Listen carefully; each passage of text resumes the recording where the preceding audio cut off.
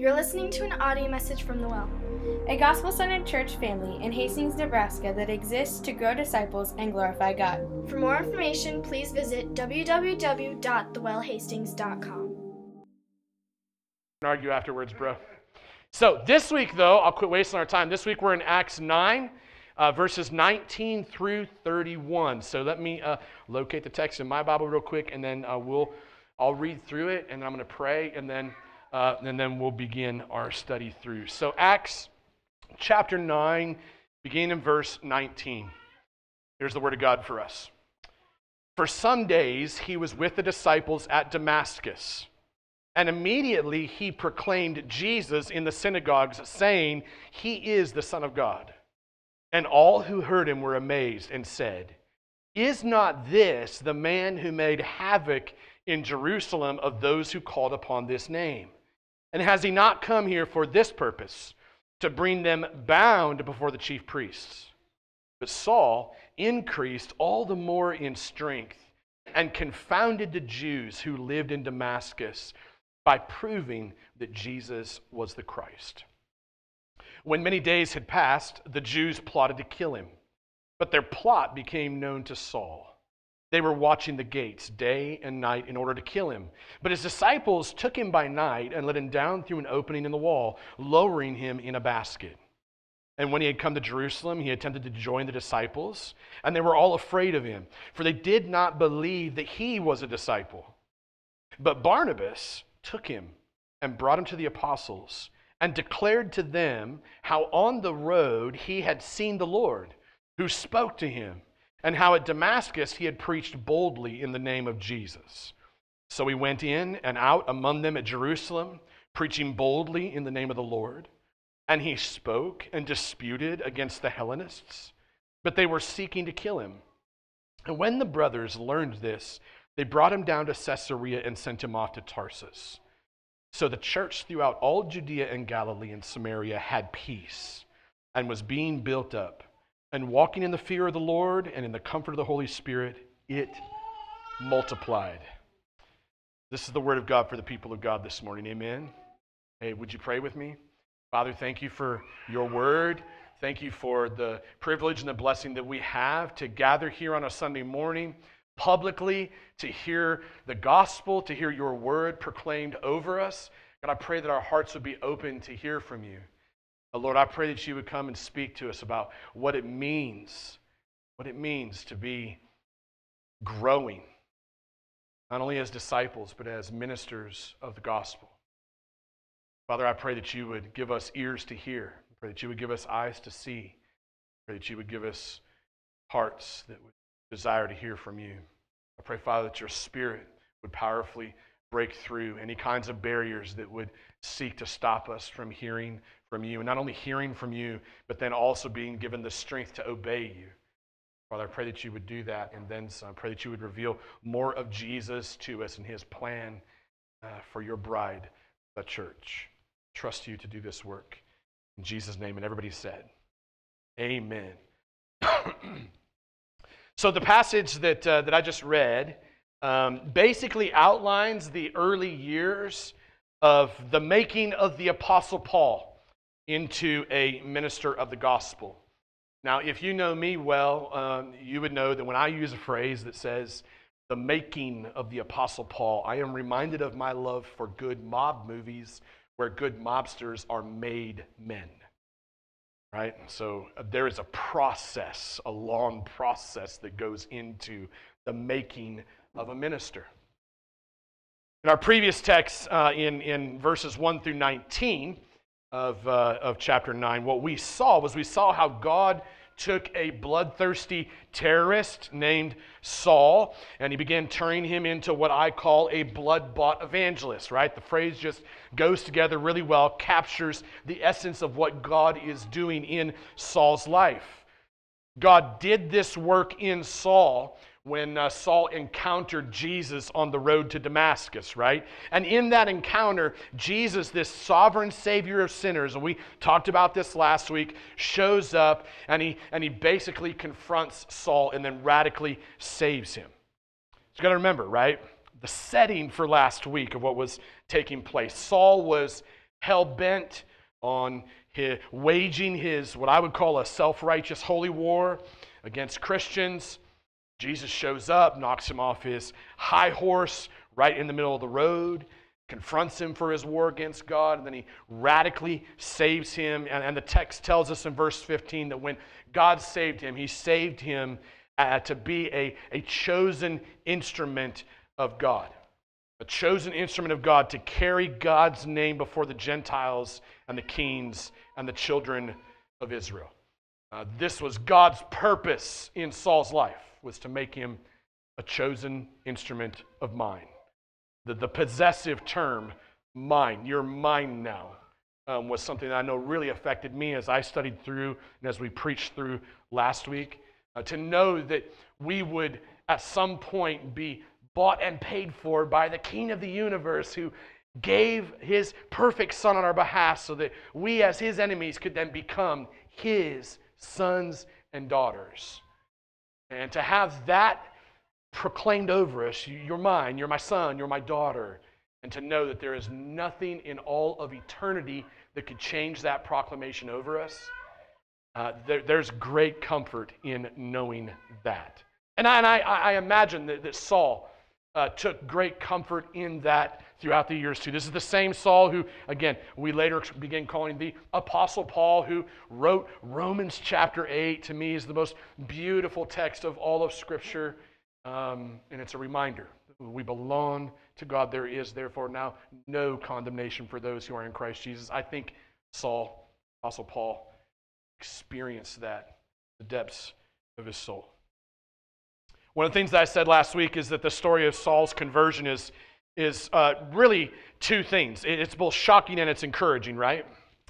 I say that it's shocking because we don't naturally think about going out and recruiting our worst enemies and then converting them into beloved family members. We don't typically think in that realm. So it's shocking because of that. But it's also encouraging, and like what I said last week, and I've already been alluding to here, it's super encouraging to read the story of Saul and his conversion, because as you read it, as you study, as you think your way through it, at least I am confronted with and encouraged by this truth that nobody is ever too far gone. Nobody is ever too far gone for God to save. And not only for God to save, but for God to use to advance his kingdom to the ends of the earth. So it's both shocking on the one hand and deeply, deeply encouraging on the other. When God saves sinners, focus on this for a minute. When God saves sinners, he doesn't save them so that they can get comfortable sitting in church gatherings. I know we're all here and we're in comfortable chairs and there's air conditioning. Cooler for you guys out there than it is for me up here with these stupid lights that are bright. And we're in a comfortable space though, right? God doesn't save us so that we can get comfortable in these gatherings. These are a blessing to us for sure. God saves sinners so that he can transform us into ministers of the gospel. And he transforms us into ministers of the gospel so that we might then advance God's kingdom to the ends of the earth. And you do that through the proclamation of the gospel, right?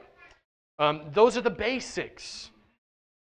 When God saves sinners, I like to say that they usually go through a process.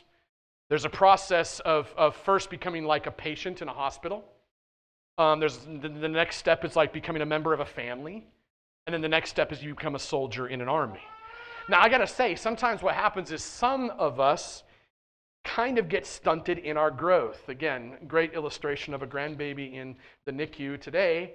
And you think about the work that must go in for that baby to grow and become viable, right? Not viable is probably not the right word, but I don't know, viable is the only word I can think of. I think you guys get the healthy, able to be sustained on her own, you could say. You know, there's years of this growth process that's going to take place for her. And for believers, it's the same way. But the problem sometimes is that as believers, sometimes we get stuck in the hospital and we just stay there. Or we get stuck in I just love the fact that I'm part of a church family, and we just stay there, right? We don't really become the soldier in the infantry, so to speak. And so those parts of the process are super important. So think about those three portions. And you might be wondering, what does this have to do with the text? I'm building something to get to the text so that you guys know. When you think about a new believer as a patient in the hospital, what's going on there? In that moment, a new believer as a patient is like in the hospital of the Holy Spirit, right? And you have the master surgeon or the great surgeon, God the Father. He steps in and he does surgery, so to speak, right? He's got a scalpel and everything, basically. And he pulls out this old dead heart. It's black. It's been infected with sin, and it's imprisoned. In fact, it's dead. It's not even beating, right? He pulls out that heart, and he transplants, puts in a brand new beating heart of flesh that is now free to love God, where previously that old dead heart was bent on sin, not free to love. This is what happens in the early stages of the salvation process, you could say. And in those moments, somebody is free to serve God. They're saved, right? They're now a believer. There's a lot of other things that probably happen in the hospital stage of being a believer. But at some point, you got to get out of the hospital. You get out of the hospital, you get taken home, so to speak, right? And you become part of the family. You're now, in these moments, you're blood bought. You're adopted. You've been rescued out of the orphanage. I think we talked about that last week too. You're adopted. You're brought into the family. Nothing can change that. You have this Father in heaven who loves you. You're able to draw near to him. And in those moments, as you become part of the family and you get nutrients, so to speak, you get relational support, you get community, all those things, now you're part of the family. And then what happens there is you need to immediately then get enlisted into the army of God. You know, kids in kids' church sing a song about that, right? What's the song called? Is it the army of God? How does it go? Somebody's got to. Miss Eileen, you got it right. She's drawing a blank. Come on, people.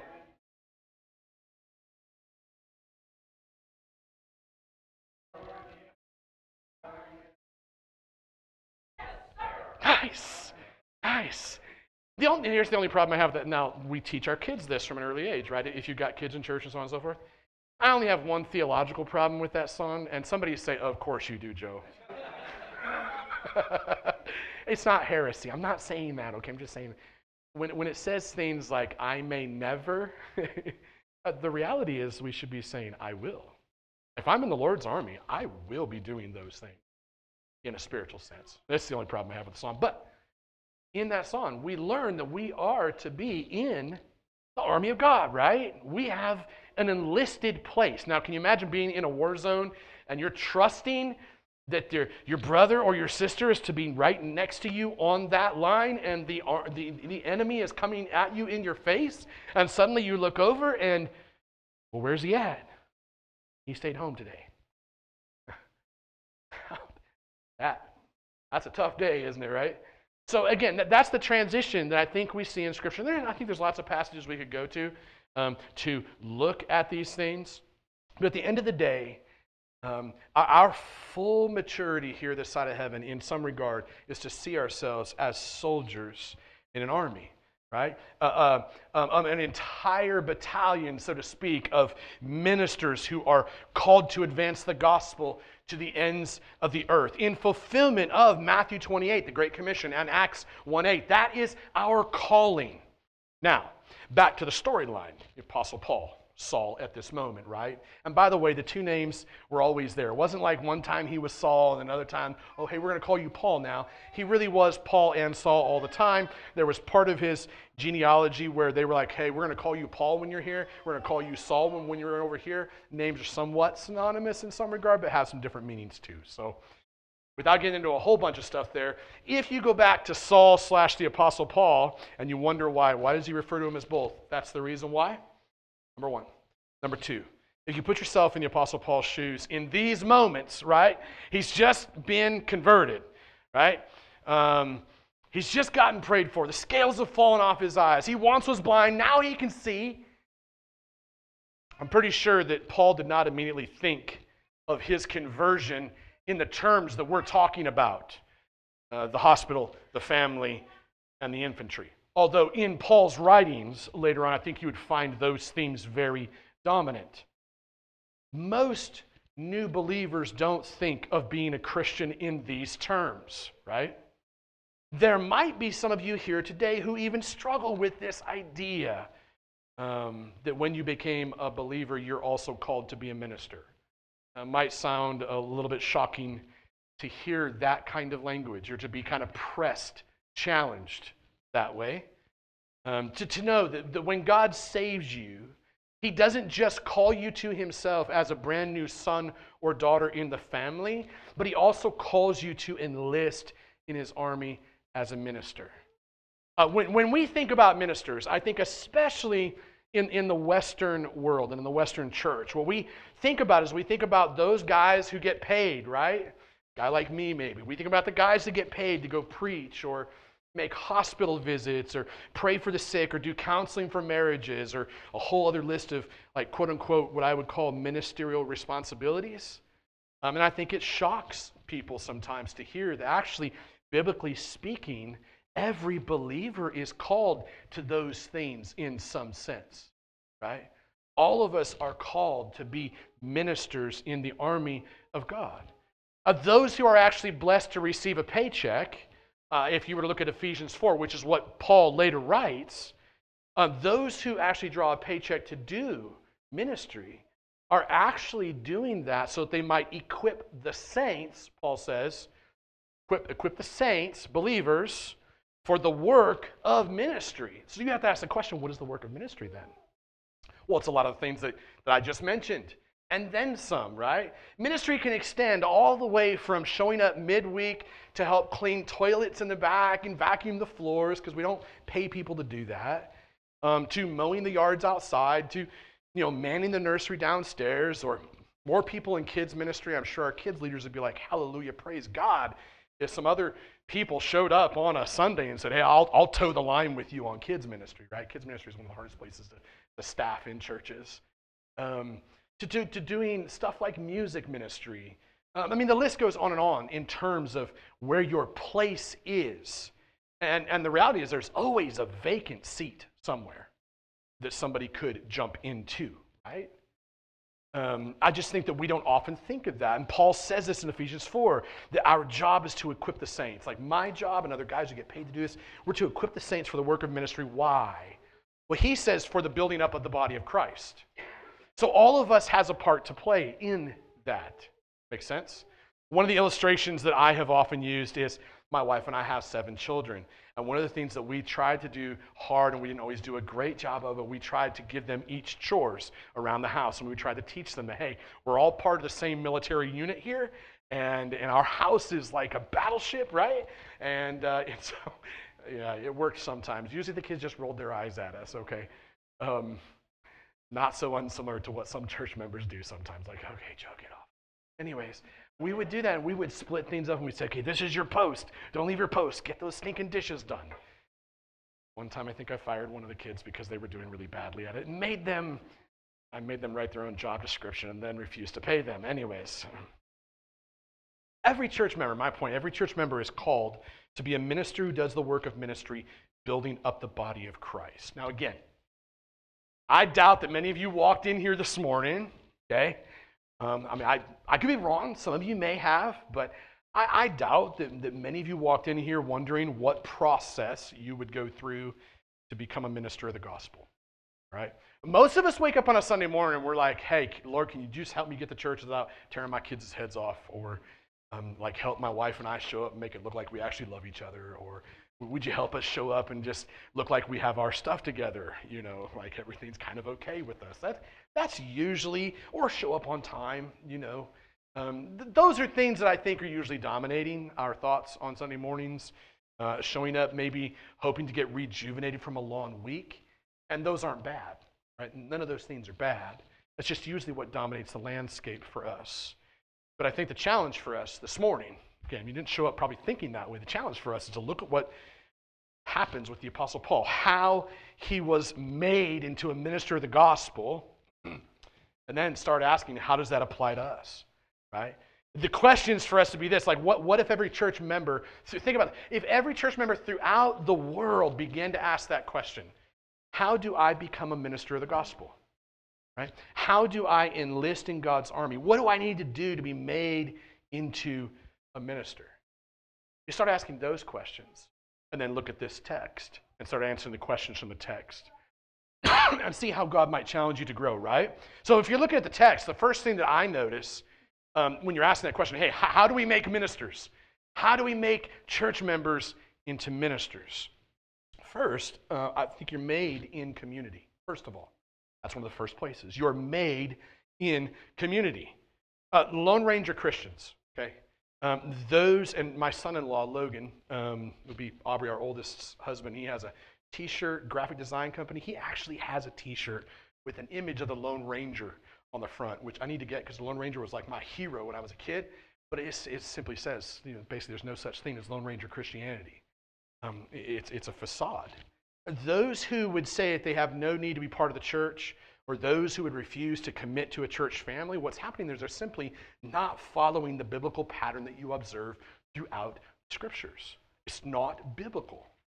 When you follow the Apostle Paul, Saul, when you follow the Apostle Paul's development as a believer and as a minister of the gospel, what you would find is you'll find that he is constantly immersing himself in the church community over and over and over again. You can't get away from it. And you can't also approach that thinking, well, Saul was a special case. You have to approach that like, man, this guy practiced what he preached. That's the way you have to look at it. If you look at verse 19 in our text, what does it start out with? It says, for some days he was with the disciples at Damascus. It doesn't say he went and hid in the basement. It doesn't say that he went and found his favorite vacation resort spot. It says that for some days he was with the disciples at Damascus. If you look further down in verse 25, you'll see that the disciples in his community were the ones who rescued him from those who sought to kill him, right? That couldn't happen if he wasn't living in community with other believers. You'd also see in verse 26, if you look down there, that when he arrived in Jerusalem, he attempted to join the church community, right? That's what he attempted. It was the first thing he tried to do when he arrived in Jerusalem. He didn't go try to find a job. He didn't try to find Starbucks. He didn't try to find a big fat steak. He went and tried to find the disciples. I'm not saying he didn't drink coffee if it was available. I'm not saying those things aren't important, because they are. Steak is important. But one of his priorities was to find the church family and was to get involved with them and to build relationships with them. He attempted to join that church community. All throughout Paul's ministry, he surrounded himself in community with other disciples who were on the same mission to advance the name of Jesus to the ends of the earth. That's what Paul was looking for. Now, I personally think, and I'm sure you probably would agree with me, living in community with other humans can be a huge blessing. Agreed? Most of us would agree, right? It can be a huge blessing, but it can also be very difficult, right?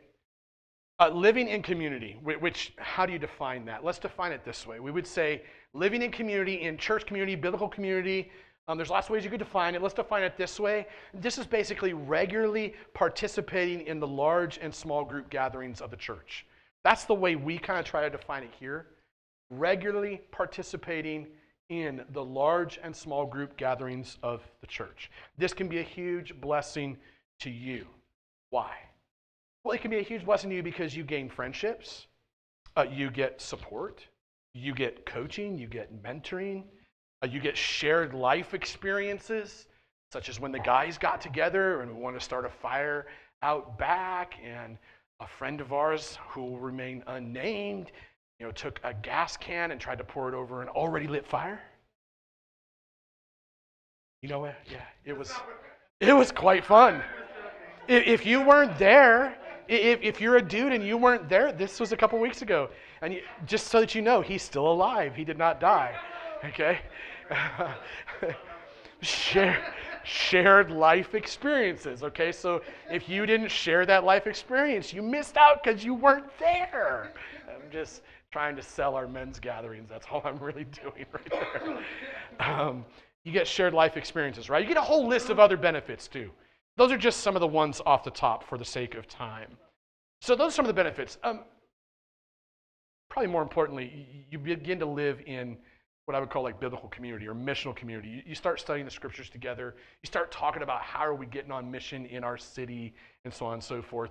And how are we serving those that are outside the walls of this church and so on and so forth. Those are very important aspects of living in small community and large community together. Now, it can be difficult. Everybody say amen. Okay, it can be difficult. Why? Because there's humans in the room.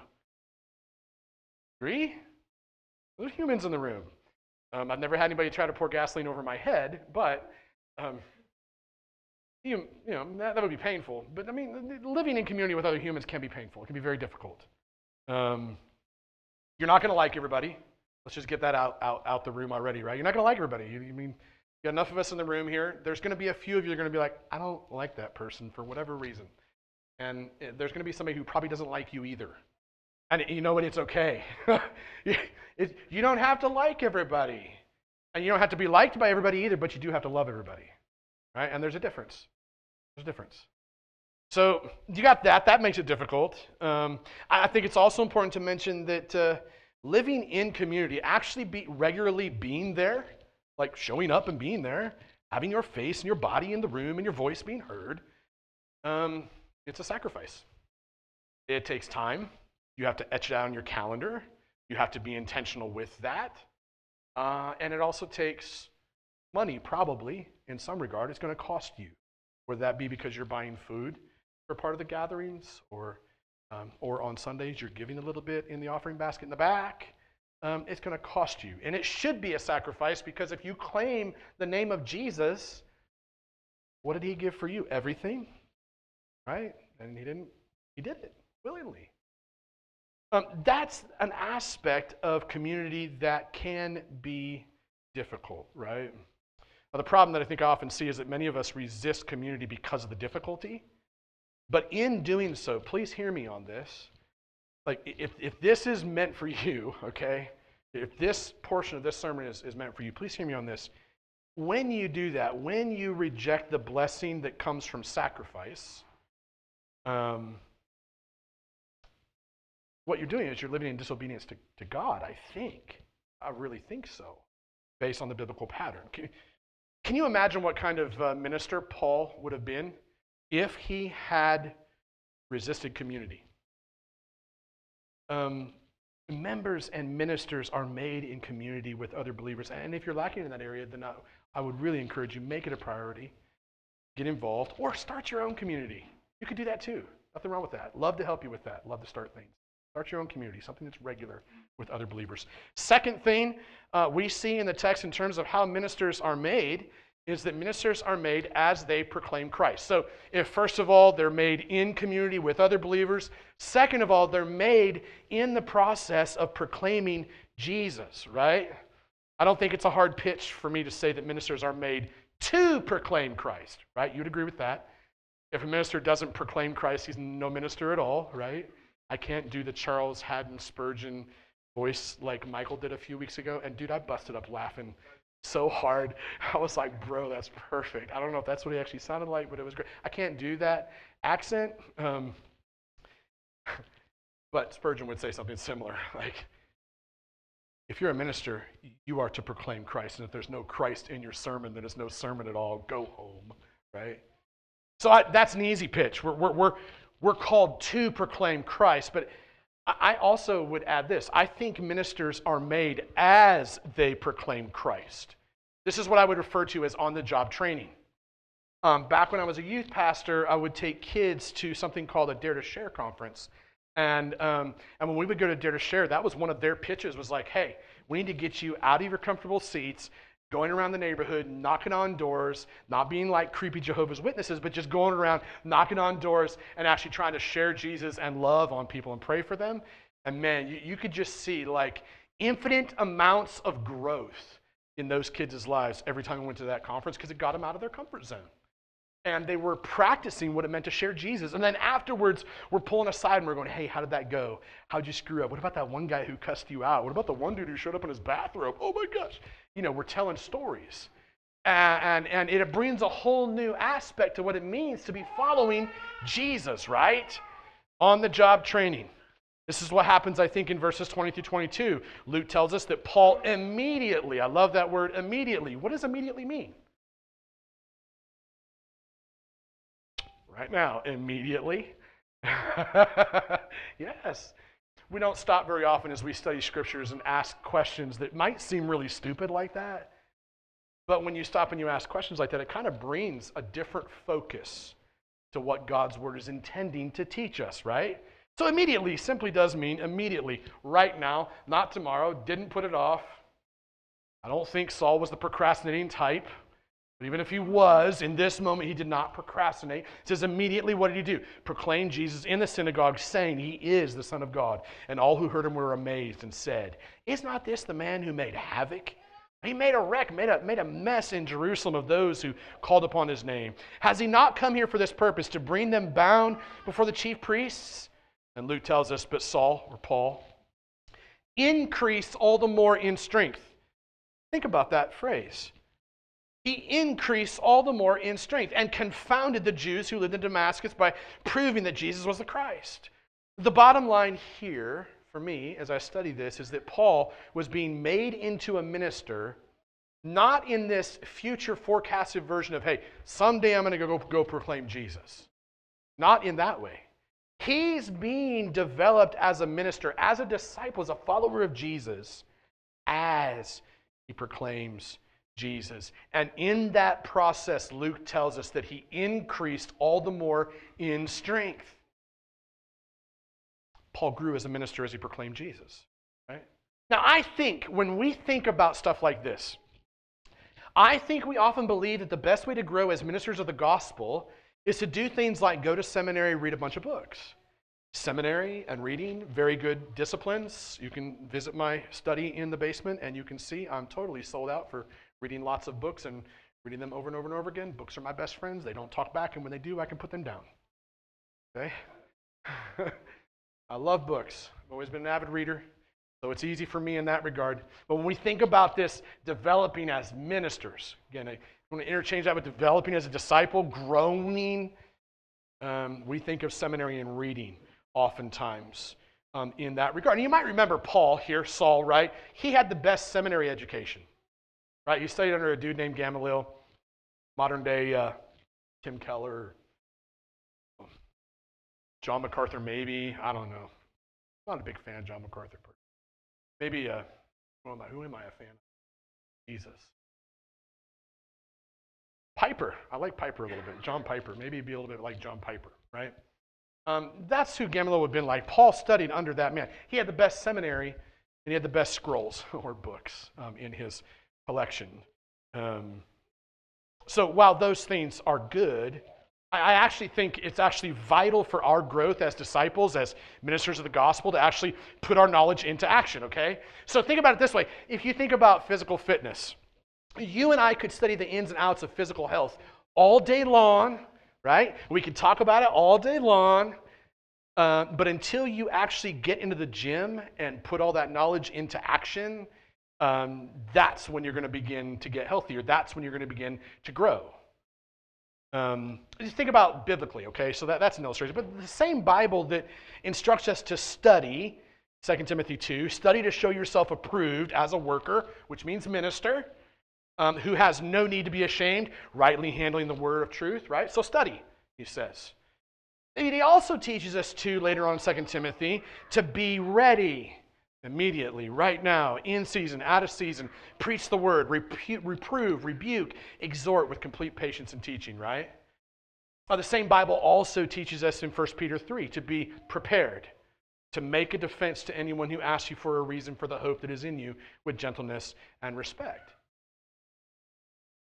Whew. Moral of the story. The ministers don't get made in the back hallways of biblical libraries only. Okay?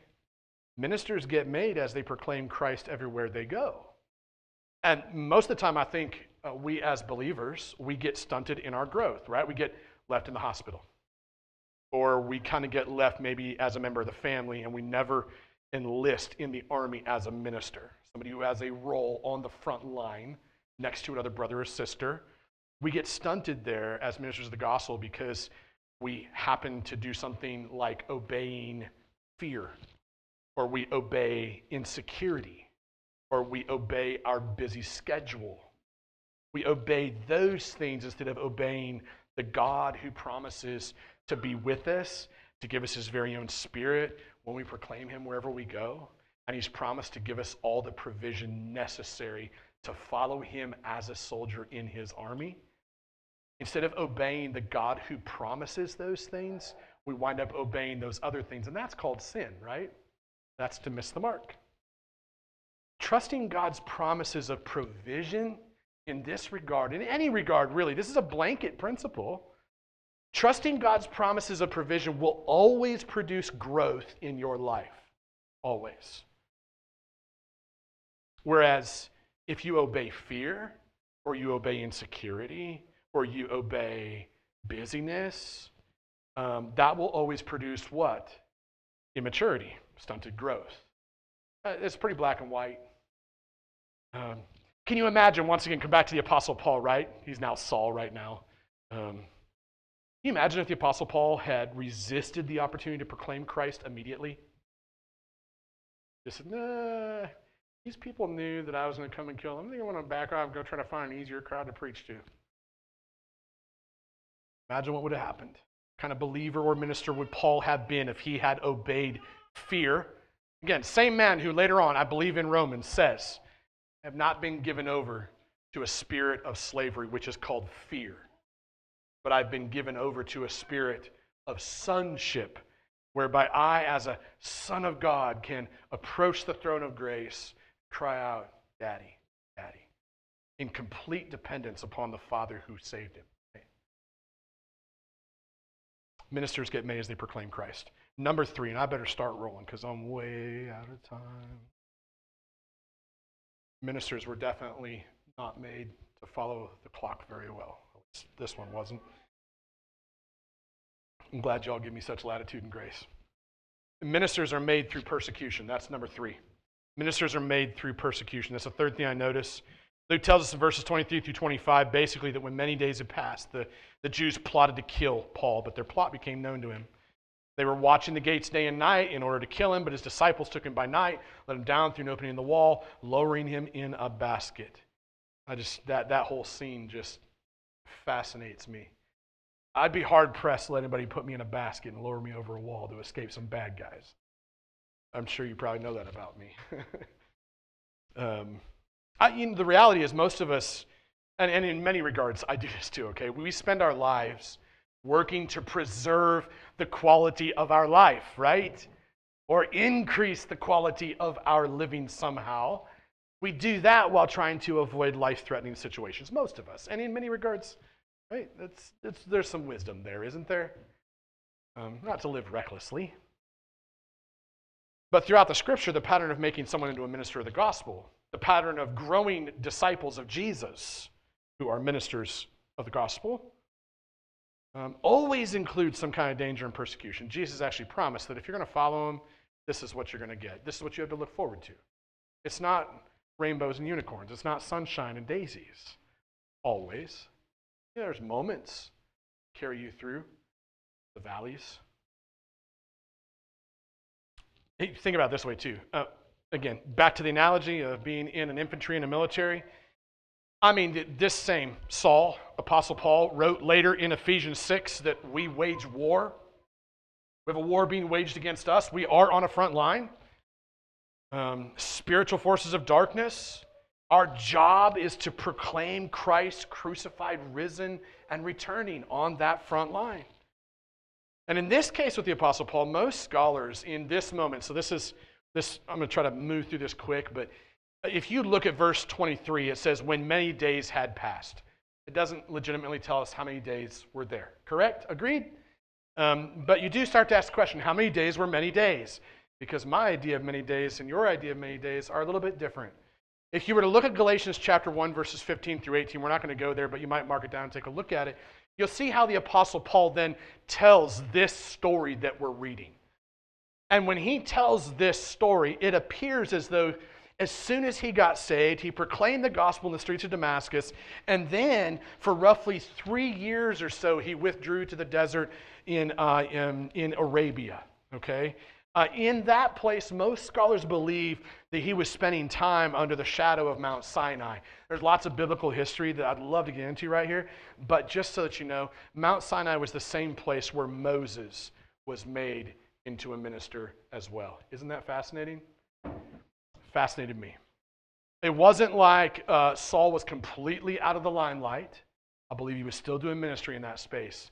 But that's where he developed for the next 3 years in that for many days period. Now, as you think about that, there is something to a principle where when God makes us into ministers, and we're going to experience persecution and suffering, it would be good for us to spend time alone with Jesus, spend time alone with God. You'll not be able to face pain and suffering without having that reservoir filled when you're spending time with Jesus. I'm gonna move on to point number 4. And I want to say this as we move there. I don't know what kind of suffering you may be looking at in your life in terms of the gospel, in terms of your stand for Jesus, or in terms of you sharing the gospel with others. I'm not sure what you may be facing there, but I can tell you this. If you resist facing that and stepping into that persecution, it will stunt your growth. Okay? I just encourage you, step into that and trust that when God says, I'll give you my spirit so that you might have the strength to proclaim my name, trust that he'll do what he says he'll do. Always comes through. Fourth and final thing here is that I believe ministers are made through commendation. Now, that's a big word. The big idea is this. In the final verses of our text, verses 26 through 30, Luke tells us that Paul makes his way to Jerusalem, right? A few years later. He goes there to hook up with the disciples, but the disciples are afraid of him. Barnabas, right? Remember Barnabas? He's the encourager from Acts 4. He goes and he meets with Paul, and then he commends Paul to the rest of the church in Jerusalem, which then enables Paul to continue preaching Jesus boldly throughout the city, right? And what happens because of that? Well, he eventually gets some more enemies who want to kill him, namely among the Hellenistic group. And as a side to that, I would say there could be a connection between that and the fact that Saul was standing there holding the clothes of the men who killed Stephen, who was a Hellenistic Jew. And so there could be a connection there. It would make a lot of sense to me. And so this causes a whole uproar going on, right? And the disciples don't want to receive Paul. They're afraid of him still. And Barnabas goes and he commends him to the rest of the disciples. This is super, super important for us in the church when it comes to being developed as disciples, as ministers of the gospel, right?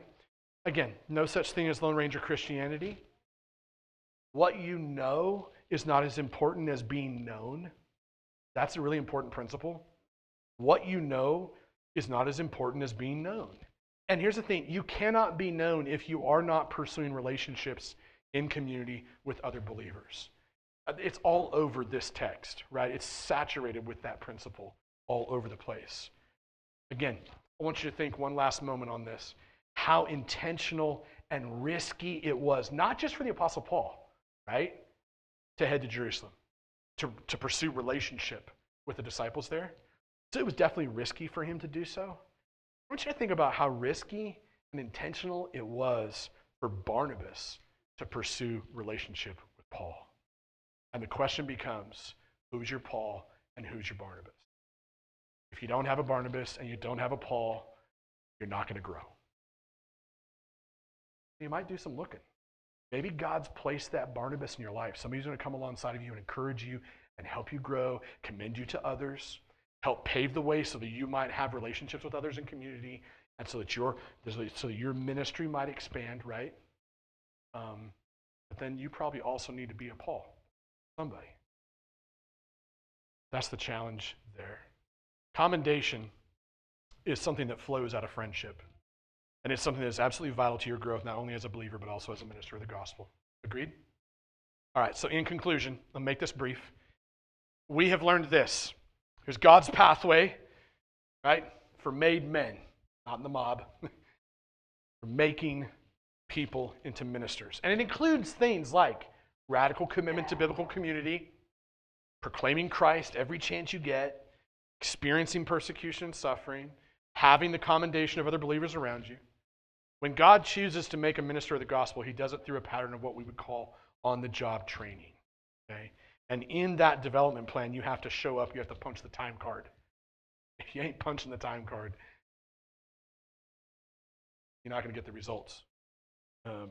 You will always be in the hospital as a patient. You will not have moved to the family level. You will not have moved to the soldier level.